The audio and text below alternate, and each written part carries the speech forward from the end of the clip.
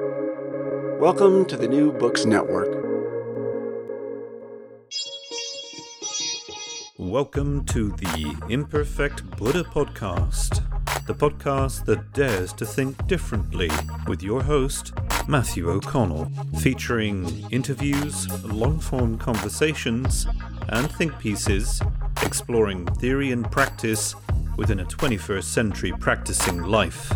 Visit imperfectbuddha.com for more, or keep listening to new episodes at the New Books Network.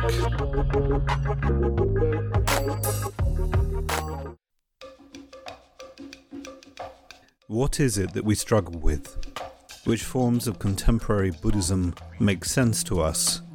Which offer practices or a community that we feel we could be part of, and that we may eventually commit to? Many struggle with such questions, and an inevitable emergence from them has led to the emergence of secular takes on Buddhism. Remove the mystical, take away belief in reincarnation and some kind of afterlife, and other unscientific aspects of Buddhist creed, chuck in some rationality and an appreciation for science, perhaps a little agnosticism, and what emerge are a variety of secular forms of Buddhism. Secular Buddhism is a name first, a combination of two words that have very rich histories. Like many things that exist today, finding the right name can be tricky. Branding has, after all, become an integral part of the existential question, who am I? And many, if not all, feel at least some compulsion to identify themselves in relationship to a life increasingly lived online. Secular Buddhism has had different labels attached to it because of the difficulty, I guess, of finding the right name. Or perhaps that's presumptuous on my part. Either way, we've had agnostic Buddhism, pragmatic Buddhism, atheist Buddhism, but secular remains the most prominent title of them. Secular Buddhism as a wave within Western Buddhism actually includes the American Insight community and the rise of MBSR, as well as public intellectuals promoting non-religious expressions of Buddhism, such as Sam Harris, Owen Flanagan, and even Robert Wright. It also defines to some degree Goenka and his promotion of secular meditation, kind of at least, and it captures the more explicit owners of this title, the Secular Buddhist Association, and one of its founding influences, Stephen Batchelor. We are all a product of our age, and the secular Buddhists are no different. On the one hand, they are what they claim themselves to be, a loose practice community working on adapting Buddhism to what they see and experience as our age. On the other, they are also part of a wider tension between the secular, religious, and post-secular characteristics of contemporary society, the one that we're all living through, struggling with, and affected by. A question that informs my curiosity in interviewing two figures connected to the explicit world of secular Buddhism, Winton Higgins and Stephen Batchelor, is to what degree the desire to explore a contemporary transformation of Buddhism in broadly secular terms is shaped by engagement with other sources of knowledge, and to what degree those sources are used merely to justify claims made about Buddhism or used to validate pre-existing principles. This is a callback to the principle of sufficient Buddhism. Inevitably, for those who are unfamiliar with such a term or concept and its location within non-philosophy and subsequently non-Buddhism, the idea must be broached in a roundabout sort of way. My discussion with Winton mirrors that, yet is also coupled to my deep appreciation for all of those who are engaged deeply in the practicing life and asking good questions of it, and Winton certainly falls into that category. The religious impulse, the desire for meaning, the irrational characteristic of human nature all resist the clean claims of the secular, and a further avenue of exploration might include directly addressing concepts emerging from post-secular studies. For now, this interview fits into the ongoing practice season of the Imperfect Buddha podcast. So as well as a discussion of the secular, we will hear about Winton's life of practice, his struggles and outcomes. Winton Higgins is an Aussie. It means he's from Australia, if you don't know that term. He teaches international studies at the University of Technology in Sydney, Australia, whilst also engaging in a very rich career of creative writing. He has also been a board member of the Australian Institute of Holocaust and Genocide Studies since its inception in 2000, and teaches a course at the Aquinas Academy on various ethical, social and political topics each year. Winton has been a Buddhist practitioner since 1987. That's when I was approximately 10 years old, and a teacher of insight meditation since 1995. A member of the Tuhiri editorial board, he has contributed to the development of secular Buddhism internationally and is a senior teacher for Sydney Insight Meditators. He has written 2 Buddhism-related books, Revamp, Writings on Secular Buddhism, which we touch on a little in our conversation, and After Buddhism, a workbook, which is a companion text to Stephen Batchelor's work of the same title. He's also written articles for Dharma Seed, Tricycle, and the Journal of Global Buddhism. And if you're interested in historical novels, you might want to go and check out some of his work too. I hope you find this conversation of value, and perhaps you will resonate with Winton's intellectual and practical engagement with Buddhism. Enjoy! Now, Winton, we've got quite a few questions to look at today, but obviously if we're going to talk about the secular, before we get to secular Buddhism, it might be worthwhile just reminding ourselves what we mean by secular. Let's talk about that first. What does secular mean to you? Well, it means exactly what it meant to St. Augustine, I guess, when he used the Latin adjective secularis. And it means of this time and of this world. And so it's concerned with life as we know it, life as we live it. Okay, that's a pretty easy definition to grapple with. Why is this important to you specifically? Why did you decide that this was a direction you wanted to take and deepen your interests in? Well, it seems to me it's that the early Dharma, as taught by Gautama, the historical Buddha, was secular in essence. When you look at, say, the central practice of meditation as set out in the Satipatthana Sutta, it's all about looking very, very closely into our experience, second by second, minute by minute. And so the spiritual potential of that is all depends upon what is happening in this world, in this time, to this particular organism. So it seems to me that what is secular is absolutely central to the Dharma, what we call, what the word we usually use for Buddhism. Buddhism is a problematic term, but it seems to me that the development of the Buddha's tradition after his death took another turn altogether and began to attract belief systems and assumptions and rites and rituals that really had very little to do with this life in this time. And so in a way, I think secular Buddhism is, one of the facets of it is that it's a corrective against that. So it's getting back to what the Dharma has to say about living this life in this world at this time and how we can do it to best effect. Okay, so you've kind of already started getting into the following question, which is, what would be your working definition of secular Buddhism? So is it simply this world application as in the secular plus Buddhism, or is it something more? No, I think it's that the first thing is to situate secular Buddhism as an adaptation of the Buddhist tradition to modern Western culture, and life. Instead of transplanting Thai Buddhism or Tibetan Buddhism or whatever, we go back to first principles and figure out what it would mean to express the Dharma in terms that someone involved in modern Western life would understand, would recognise.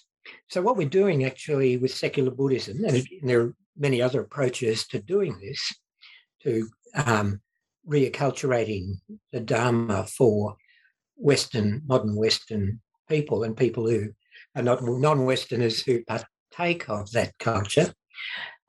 It's comparable to what the Chinese did 2,000 years ago when they took the Dharma from its ancient Indian cultural integuments and brought it to China and expressed it in terms that people acculturated in China would actually understand. And it made a great difference to the way the Dharma was expressed. It became more positive, more optimistic, more humanistic, but it was still highly recognisable as the Buddha Dharma.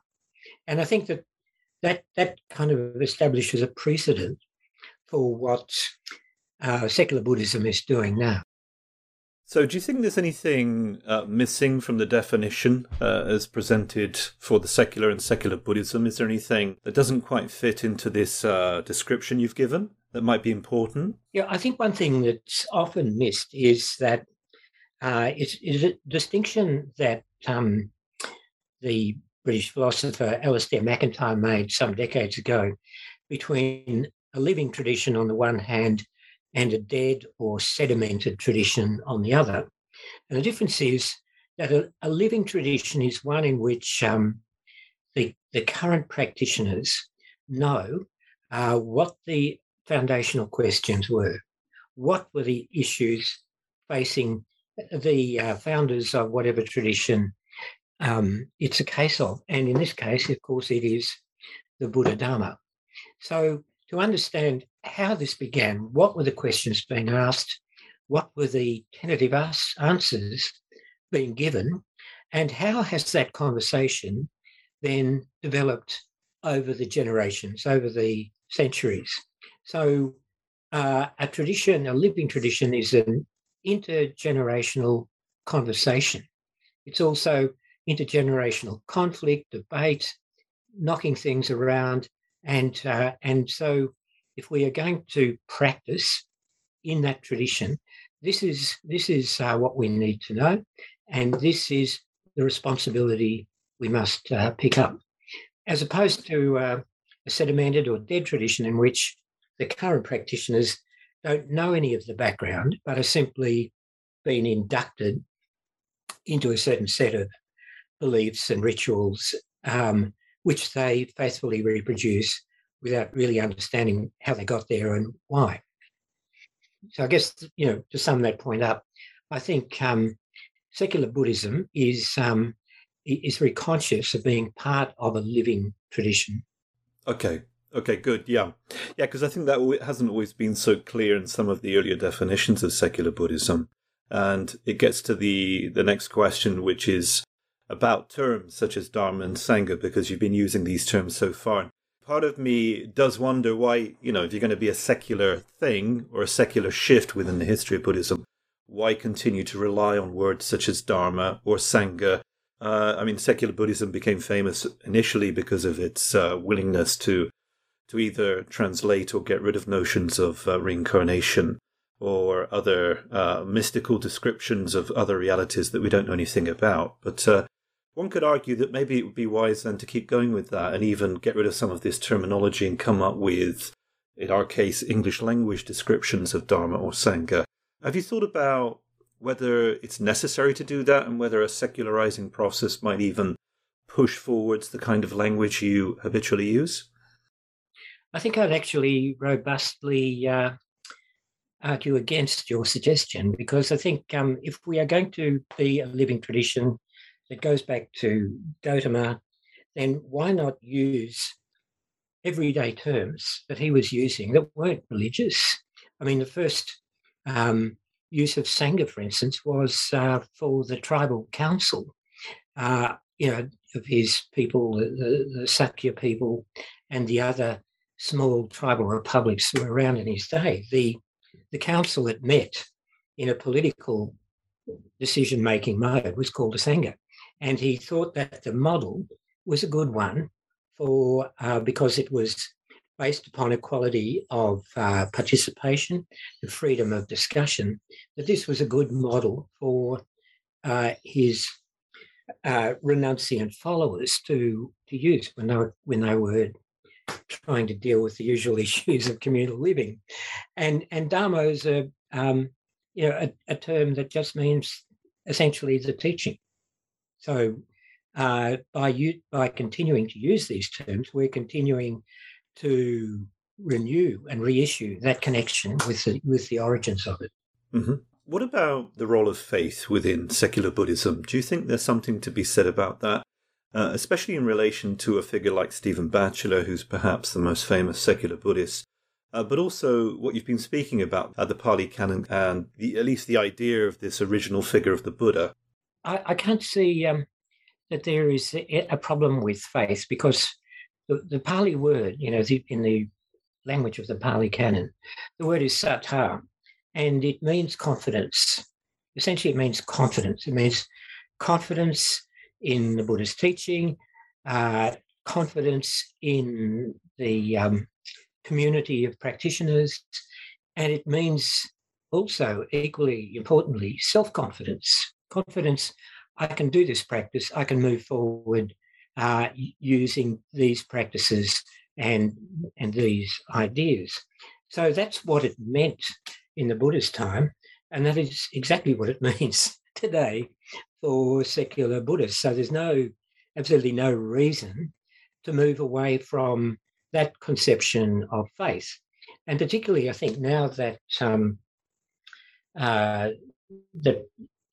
Martin Hägglund has written his book about secular faith, which has really added muscle to the idea of how secular practitioners should have faith. I mean, his idea of faith is that we are by nature at risk, transitory, mortal creatures with finite resources and energy and so on. And that is the life we must commit to. And so commitment is also part of, I think, the original concept of faith, but I think that Hägglund has done us all a great favour in showing that we are committed to a secular path because of who we are, because of the nature of human life. Okay, great. That's clear. I've been around Buddhism for a long time. I remember Stephen's first book coming out and reading it and seeing some of the conversations that grew up around that. And of course, there's been a little bit of controversy, although I think in most cases it's pretty insignificant for secular-leaning Westerners who may or may not have found interest within this specific manifestation of contemporary Buddhism. The question I have is, looking back, how much change has taken place within the world of secular Buddhism? And is secular Buddhism and those key figures involved in it, like yourself, seeking to grow? Is it seeking to solidify itself as a new form within a long line of many Buddhisms, as you've sort of been hinting at? Is there even maybe a sense of evolving beyond the limits of Buddhist discourse to some degree? You've mentioned Western philosophers, one that's no longer with us and a living one. This seems to indicate some degree of engagement with ideas and sources of knowledge outside of Buddhism. To what degree do you think that kind of thing is going on? And is there a kind of project, a big project to grow or to adapt or evolve or something like this? And if so, how do you see yourself involved in either of those kinds of projects? First up, I don't think one can treat secular Buddhism as an entity that has a will or has a program or something like that. At the moment, it's made up of a few websites, a number of small local practice communities, and a bunch of individuals who followed their own noses in what they think is important. I feel very much at home with Stephen Batchelor's work, for instance, and yet I have certain emphases in what I'm writing that are not in his. I mean, I really like psychoanalytic thought and think that that has quite a bit to say. I also think that the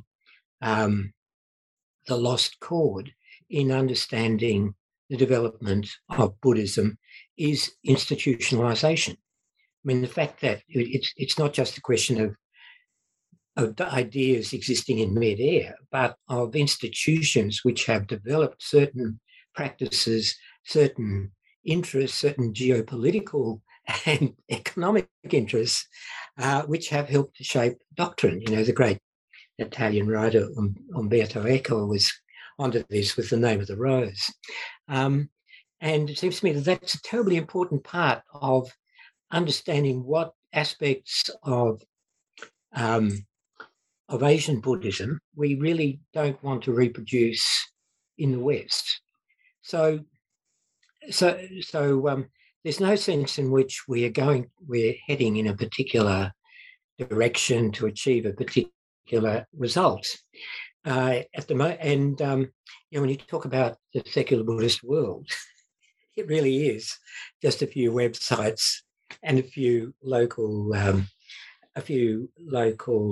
practice communities and a few retreats back in the days before COVID-19, when you had people who moved around internationally and run retreats here and there. So we can't impute any kind of ultimate intention to any of that. At the moment, it is a developmental trend in Buddhism in the West. So how do you stay critical then in your relationship with the ideas and practices that are, in this case, not just part of the secular Buddhist world, but those you're interested in? How are you keeping yourself sharp and, well, avoiding really the tendency, I think, which can come about, perhaps not in this case, but I'll throw it out there anyway, the ability to develop unquestioned assumptions, perhaps, towards ideas and practices? Curiosity is the basic answer to that. I think most of the people who are contributing to secular Buddhism are extremely curious people. And so a lot of the time we're curious about, we have certain objects of curiosity in common. For instance, Stephen and I are heavily influenced by post-Nietzschean, post-metaphysical philosophical thought, from American pragmatism to, phenomenology and existentialism. We're constant. I think this is probably a point of differentiation between secular Buddhism and other manifestations, is that we are constantly looking for non-Buddhist affinities and convergences that help us to articulate and to develop the Dharma as it applies to modern life. And I mean, Hägglund's work is a great example of that. But there are others like Gianni Vattimo and Richard Rorty and so on. There's a whole list of people that we drop footnotes to, who are doing a lot to help us to re-articulate the Dharma. It's still the Dharma, but with different emphases. I mean, one good example is the Buddha's concept for an experience of not self. So, this is something that every insight meditator who practices with the Satipatthana Sutta, the Buddha's original teaching, comes across. It's an experience they have of that everything that that they think they can pin their identity to simply melts away in a sustained meditation practice. And so this idea of not self is a negative term to express that experience. But when you get to Heidegger, it becomes a positive experience of being in the world, or being there, Dasein. So he's expressing the same idea, that we aren't these little packages of subjectivity wrapped up in a hypodermis, but we are actually part of a wider life world. And Heidegger's way of expressing it is very powerful, I think. Mm. Mm. So it's that kind of affinity, that sort of convergence, I think really helps us along. Mm-hmm. Yeah, that's interesting. That's an interesting set of choices of intellectual influences or partners to engage with in your ongoing search for knowledge and exercise of your curiosity. And these are sources of knowledge that I'm familiar with too. And it makes me think about another question, which is that there does seem to be a tendency, I think, if we're not cautious as well as curious, or if we're not critical, of ending up using some of these other sources of knowledge in order to kind of justify or confirm what we already believe about whatever source of knowledge we're bringing to that conversation, in this case, Buddhism.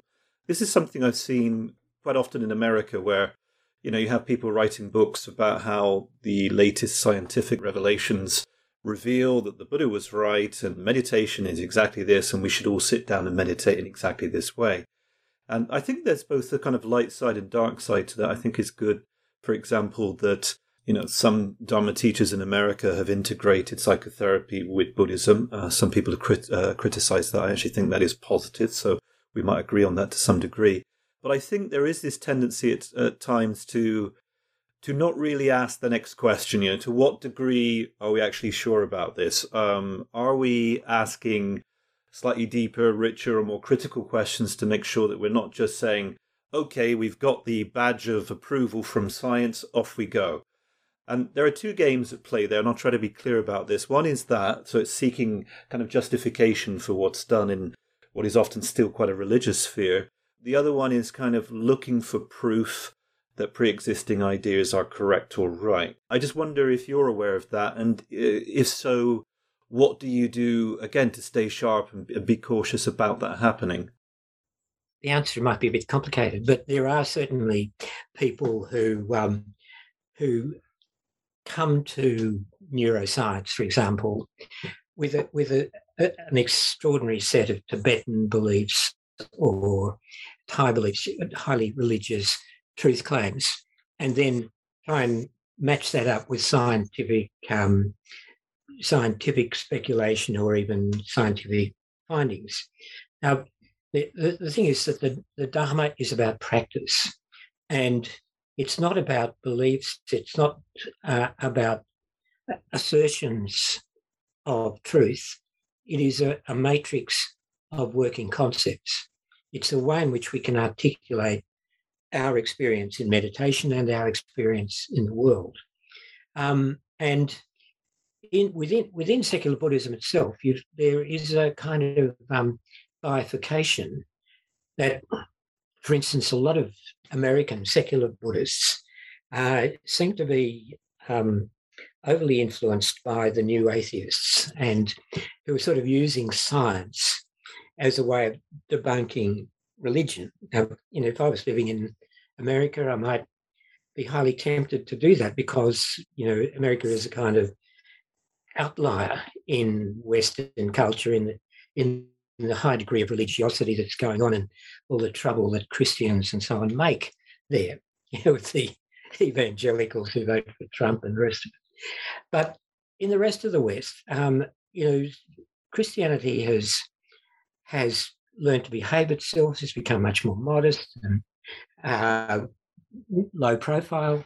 And so the rest of us outside of America are really interested in matching the Dharma up with post-metaphysical philosophical thought, which is a set of questions and, inquiry points. It's not a question of matching this assertion with that assertion, but actually working through inquiries. And that's where I feel at home. I think you've already said that you feel at home there, and I know Stephen does. So that's why, when someone comes along like Hägglund, who's a good representative of that sort of thing, we say, wow, this is how we ought to be putting these points. It's not a question of having him prove scientifically something that we think we stand for, but a good way to articulate something that accords with our experience. This is my Sam Harris interruption, or as he once used to call it, housekeeping, which I quite like, really. Housekeeping. I don't think I've ever engaged in housekeeping. It sounds like the kind of thing upper middle class people used to do in the Victorian age. But anyway, that's besides the point, isn't it? This interruption serves to remind you of two things, and I'll keep it brief. Number one, this podcast now has a donation option on its website, imperfectbuddha.com, and I'm not going to manipulate you like Sam might. I'm just going to say a couple of straightforward things. Think about it. How much do you listen to this podcast? Really? How much have you got out of it? If the answer is very little, then skip ahead. But if you're a regular listener who benefits from these kinds of interviews I hold and these kind of creative turns that I've been experimenting with, then you might want to give something back. And here's my thoughts on it. If you don't give something back to me, give something back to someone else. Perhaps to your favourite podcast. The other one, of course. Anyway, I think it's right that you do so. I do so myself. And it needs to happen really in this day and age. I know how much time and energy I put into all this. So, some of my favourite podcasts, well, they're doing exactly the same thing. And apart from those on the BBC or that belong to other professional organisations, the lesser ones, like this one, are usually put together by hard-working, inspired individuals trying to share quality content. So, give something back today, folks. Give something back. Secondly, well, as you should know by now, this podcast is sponsored by O'Connell Coaching. That's my coaching business. And if you don't know the spiel, I'll quickly give it to you in 1 minute max. I offer coaching, support, mentoring and guidance to those taking, well, a different kind of approach to spirituality and Buddhism. Waking up, coming to know your mind, dealing with your emotions, etc., etc. Any of the themes we've tackled on the podcast can be faced in a one-to-one coaching dynamic. Many people find it useful. I've been refining and tailoring my approach over the last few years. I'm finding it more rewarding too, and it seems that other folks are too. 3 options: coaching, Buddhist style practice and engagement, and the shamanic stuff that, well, a lot of people seem to be rather curious about, to the point that I might actually have a podcast episode on that topic soon, but shan't give away my secrets right now.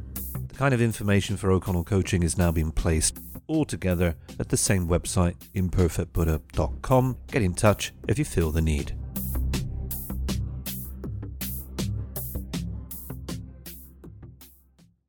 Great. So look, you've mentioned Martin Hägglund quite a bit here, and it's also an influence in your book called Revamp. You've already hinted at why his work is particularly important. Is there anything else you might want to share about him? I mean, he's not such a well-known academic, so I would imagine quite a lot of our listeners will not be familiar with his work. What's he doing that's important, and perhaps an innovation or a forward movement in thinking more deeply or critically about the role of the secular and the non-secular? I think he's very creative in the way he teases out certain themes in Hegel and Heidegger, to start with, about the human predicament. That we are these animals that are going to die, and as far as we know, the only species that can foresee our own death. And so how do we find meaning in a world in which everything is at risk? And for that reason, everything is at stake. And then he actually then takes these ideas to a really interesting discussion of certain people who've written exorbitantly detailed confessions, beginning with Augustine, but then Proust and Karl Ove Knausgård, the Norwegian novelist, and showing how these philosophical ideas gain a really interesting kind of artistic expression to show what it means to own one's own life. This is what we're trying to do, to own our own lives, and for that matter, to own our own deaths, which is, sort of the final chapter. So that's the first aspect of his achievement. The second one is to show that if one adopts an ethic of care, and this is what drives the Dharma, is the ethic of care, appamada in Pali. This is the whole basis of Dharmic ethics. And if one really cares, then one must care about things like the imminent destruction of the planet through global warming.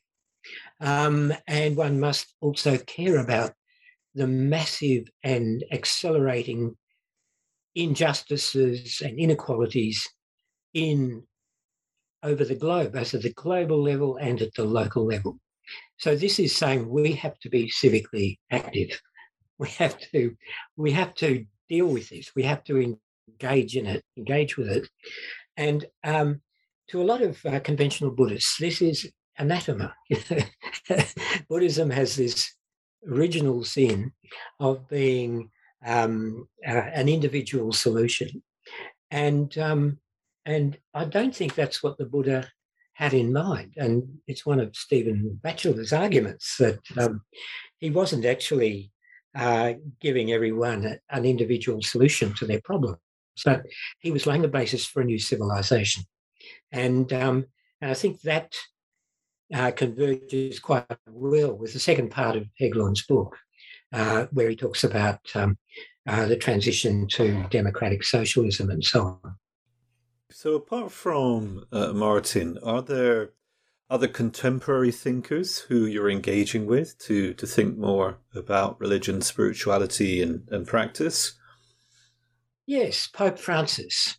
Okay. I was asked there. I've got a teaching relationship with a kind of renegade Catholic outfit here called the Aquinas Academy. I mean, they're very much part of the church empire. But I was asked to run a course on the Pope's encyclical on global warming and Laudato Si. And I was just astonished. I'd never heard of it. It was a really interesting example, again, to refer back to Hägglund, of someone who is the acme of religious faith, Hägglund's no-no, but yet is essentially expressing secular faith. And he is concerned about life on this earth at this time. It's an extraordinarily powerful document. And and we had a great time talking about that. A bunch of Catholics, a priest, a nun, and myself. And it was a ripper of a course, and partly because there was such spirited engagement from the students. And on the basis of that, I was asked to do another similar course on the Pope's later encyclical Fratelli Tutti, which is another absolute ripper of a statement of secular faith. We have to do something about the massive injustices of the world, and to me it was a great corrective to this what I see as an intellectually shallow way of always pitting secularity against religiosity. Here was a not insignificant figure who was showing that really it made no difference if you were being serious about your ethics. So look, let's shift gears slightly. I want to talk a bit more about your book before we finish, but part of this longer series that we've been engaged in has been also questioning people about how they engage with their own personal practices. which contrasts obviously with what you've just been saying, but it's a useful topic, I think, to discuss, especially if we ask the right kind of question. So we are meaning-seeking animals, and there's a lot of interesting discussion going on at the moment, actually, about the role of meaning in society and how we might think about meaning and the search for meaning, and the establishment of communities of meaning in an age where a lot of people have not just taken secular principles seriously, but seem to have gone beyond that and have lost any sense of how they might find meaning in their lives. So look, what about yourself? Let's go for some of the basic questions. You know, there are three fundamental questions when we think about meaning for the individual. Who am I? Why am I here? And how shall I live? So, you know, those are kind of biggies, but maybe you can answer them in whatever way you feel. That's sort of the classical questions are how should I live and what sort of person should I become? And the second question is referring to the virtues I should be developing, at least, you know, if you want, is Socrates or Aristotle. And how should I live, of course, then is a directly ethical question. And it goes back to the central ethic of the Dharma of care. And it has two kind of facets that are important. That to care for someone or care about someone or something is one of those facets, and you know, we should be caring as broadly and as narrowly as possible. The other facet of care is how we go about things, that we take care with whatever we're doing, whether we're cooking a meal, and I've just come from actually cooking a complicated Asian dish, which has made me slightly inarticulate. But to take care in what you're doing, how you are meditating, how you are dealing with your experience in a meditation sit, or how you are dealing with a particularly obnoxious person who has somehow come into your orbit. And so the Buddha's final words, his very final words is on his deathbed, where as things fall apart, tread the path with care. And the care, I think, had this double meaning, although the meanings obviously overlap. So that's, I suppose, what I try to do. Whether I'm doing so-called spiritual practice, like going to my weekly meditation session and meeting up with my Dharma mates, or whether I'm looking after my grandchildren, or whether I'm, you know, writing a letter to the editor of the daily paper or something like that. It just seems to me that whatever I'm doing, it's going to express that sort of care, and otherwise it won't work.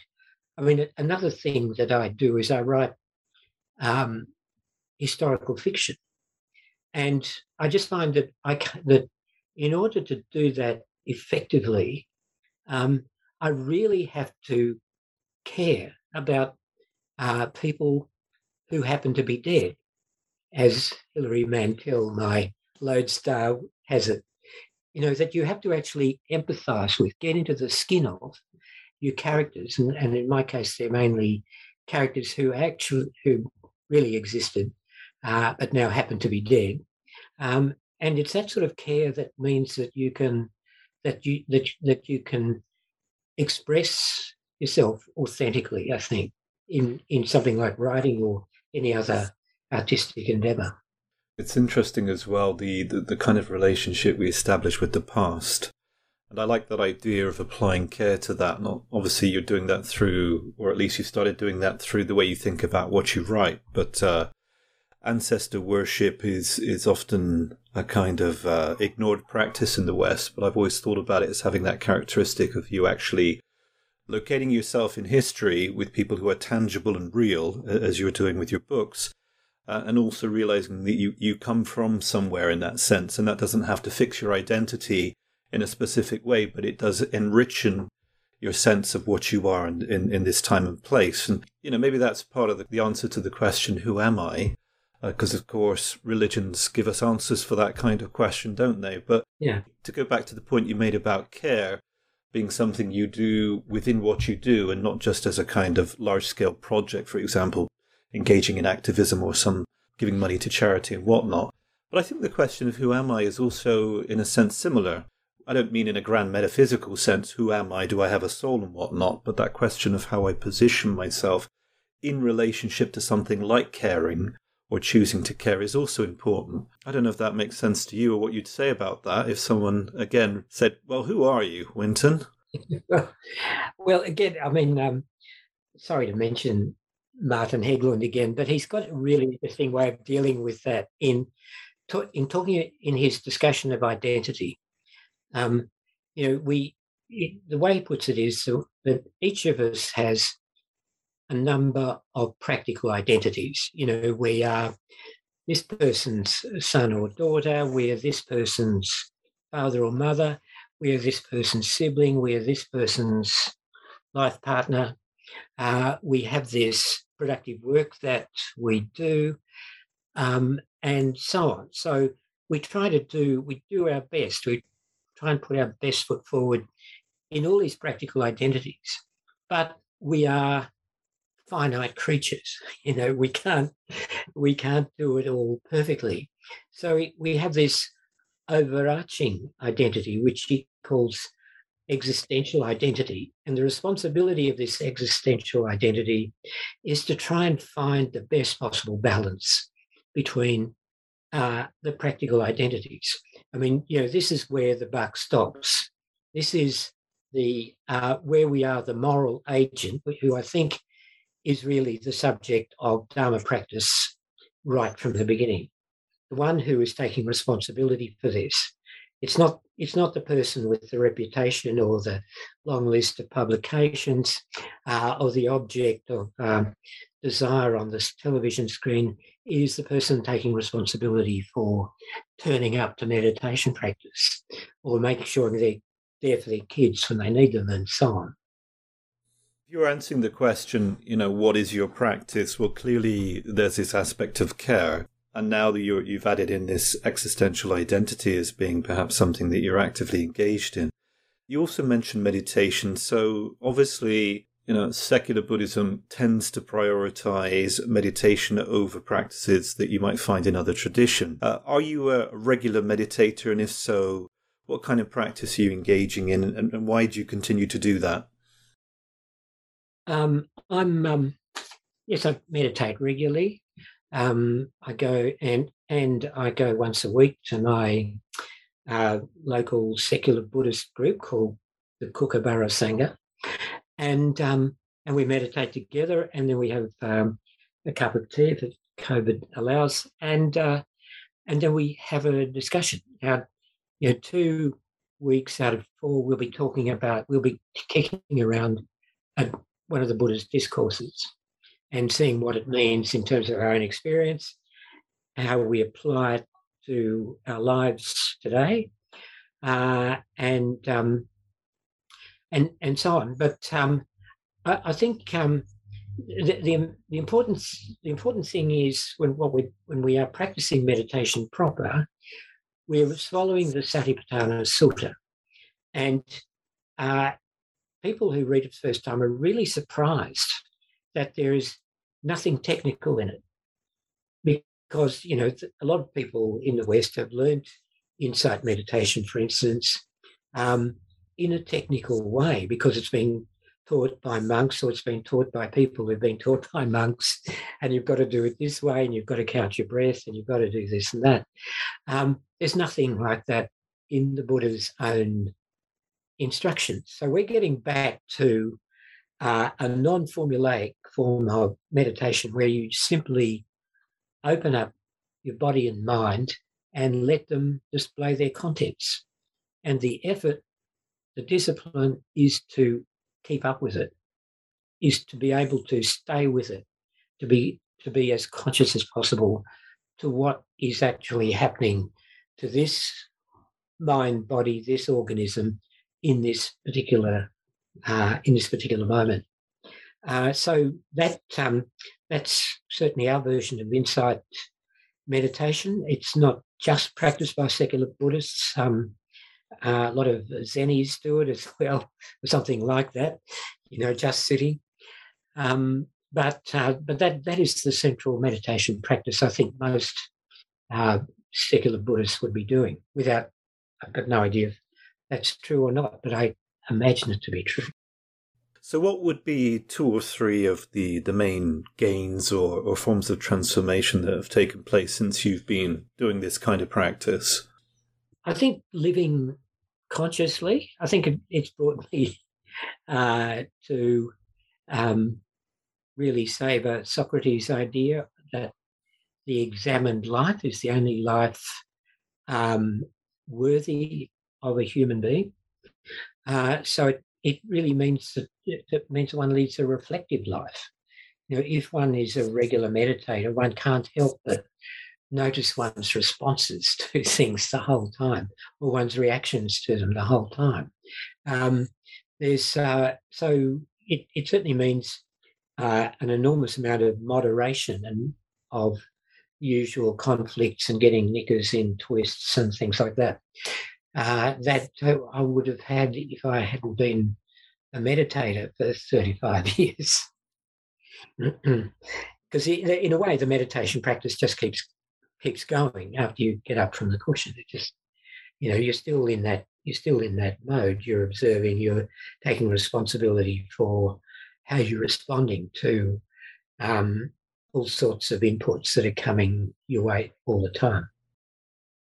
So 35 years is certainly a long time. What have been 2 of the biggest obstacles you've faced or come up against during this lifetime of practice?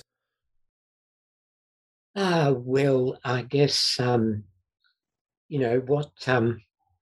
what's known in Buddhism as the sankharas, the inclinations, and putting on my Freudian hat, I would say the unconscious, the id. So there are all sorts of obsessions and obsessions and fetishes that I guess we grow up with, and it's been and so they are obstacles, but like all obstacles in a well-run Buddhist practice, they also become your teachers, and so you can, once one of these obsessions or cravings comes up, you've got the space in which to go right into it to see what is this really about. Where's it coming from? What are the causes and conditions that made it arise right now? This all gets back, of course, to Socrates and the examined life. But the obstacles, they start as obstacles and end up as teachers. Yeah, I like this idea of the fact that practice creates space for you in order to engage with these more effectively. Yeah, I think that's a major gain, so certainly agree with you there. And just one last question related to the practicing life. I mean, there are probably lots of them, of course, and it's a slightly trite question, but I'm going to ask you anyway. What life lesson do you wish you'd learned sooner in life? How long have you got? Well, let's just go for one. I think actually one of them is I wish I'd kept sex in its due proportion. I had the misfortune to, in my formative years, to get mixed up in the sexual revolution. And it took me a long time to realise that sex was being oversold in spades. If I hadn't been chasing up that one, I could have done a lot more creative things. Yeah, that's interesting. Yeah, that period is being re-examined by a lot of people. But I think sex falls into one of those categories where it's far more important than we make it, and it's simultaneously far less important than we make it out to be. And it's a case of figuring out which one of those is applicable, within a given phase of life. So, well, yeah, thanks for being honest about that. I've mentioned to listeners your book, Revamp. You've been quite busy with your writing, but this is the one I took a look at, and it's an interesting book, I think, for those who might be interested in exploring the sort of contemporary picture of secular Buddhism and the kind of ideas and practices that a person might engage with if they're attracted to this way of thinking about Buddhism and practice more broadly. Can you give us a brief overview of Revamp and tell us why you wrote it? Well, I didn't actually write it as a book. About 8 years ago, I published a couple of long articles in the Journal of Global Buddhism about the coming of secular Buddhism. And those, and a little talk I gave in the one and only international conference on secular Buddhism that I know of in Massachusetts, where I made this point about the kind of pro-scientific versus the pro-philosophical branches of secular Buddhism. So that's the first part. And then I go into the general issue of the inner life. I think this is something that's come up a lot with the rise of the internet and social media, that people have lost touch with their inner life. And Christopher Bolas is one person who writes extraordinarily insightfully about this. And he's a psychoanalyst, that people just don't introspect. They don't go inside. They don't try and articulate what's going on, in the mind and in the heart and in the body.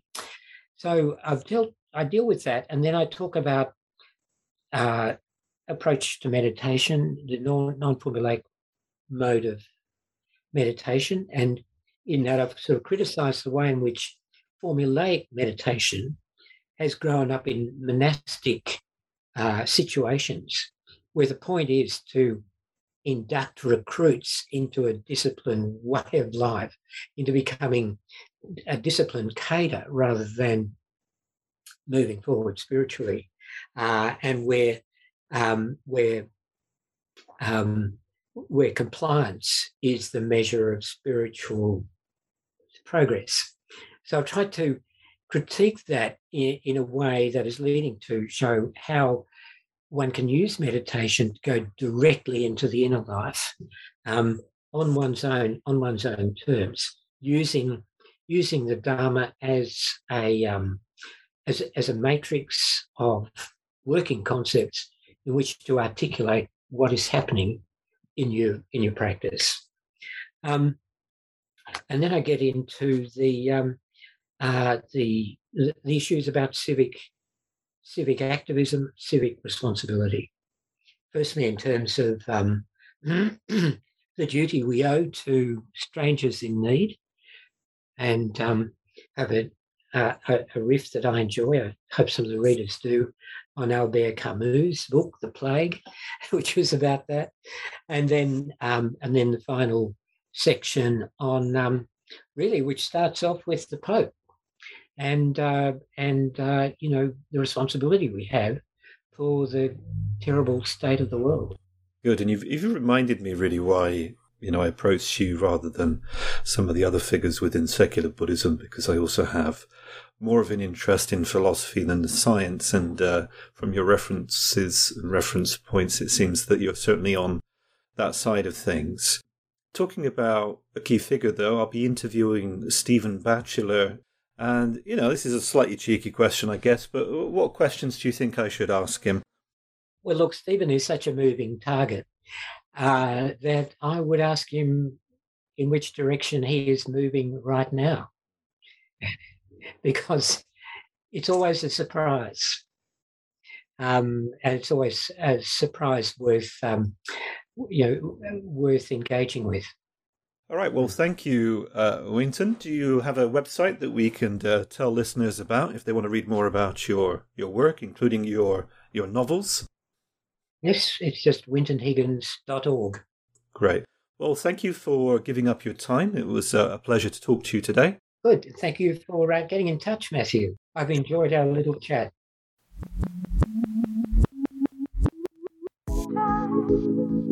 This is me, Matthew O'Connell, and sponsor of the Imperfect Buddha podcast.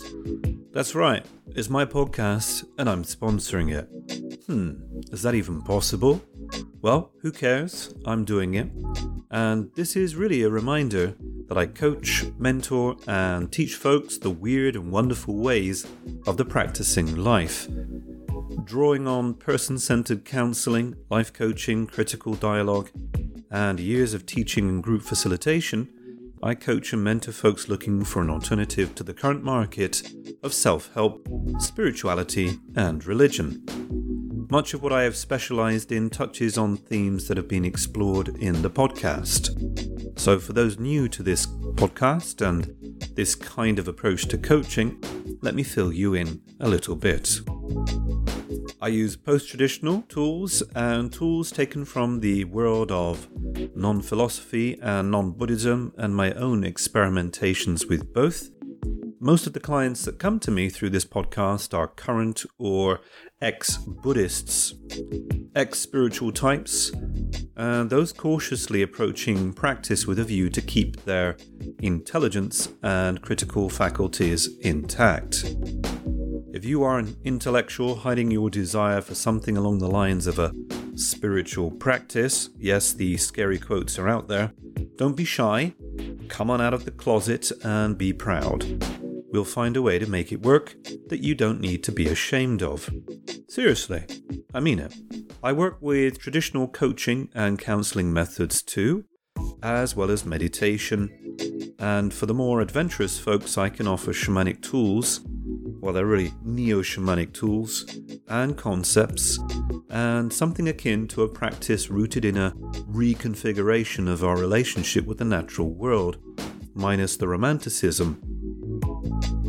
I offer a sliding scale, so whatever your economic status, if you're genuinely interested in upping your game, money should not be an obstacle. Wherever you find yourself in your life right now, if you wish to refine your relationship with practice and take a leap into a deeper relationship with the practicing life, do get in touch. The first session is non-committal and won't cost you a dime, a euro, a cent, or a penny. We'll decide together whether it's going to be a potentially good working relationship, and if so, you can commit to a cycle of practice sessions. I currently do most of those online through Skype or Zoom, although if you happen to be in Italy or somewhere near the border, you might even come down for a session in person. You'll find all you need in a contact form at imperfectbuddha.com, or you can get in touch through imperfectbuddha@outlook.com.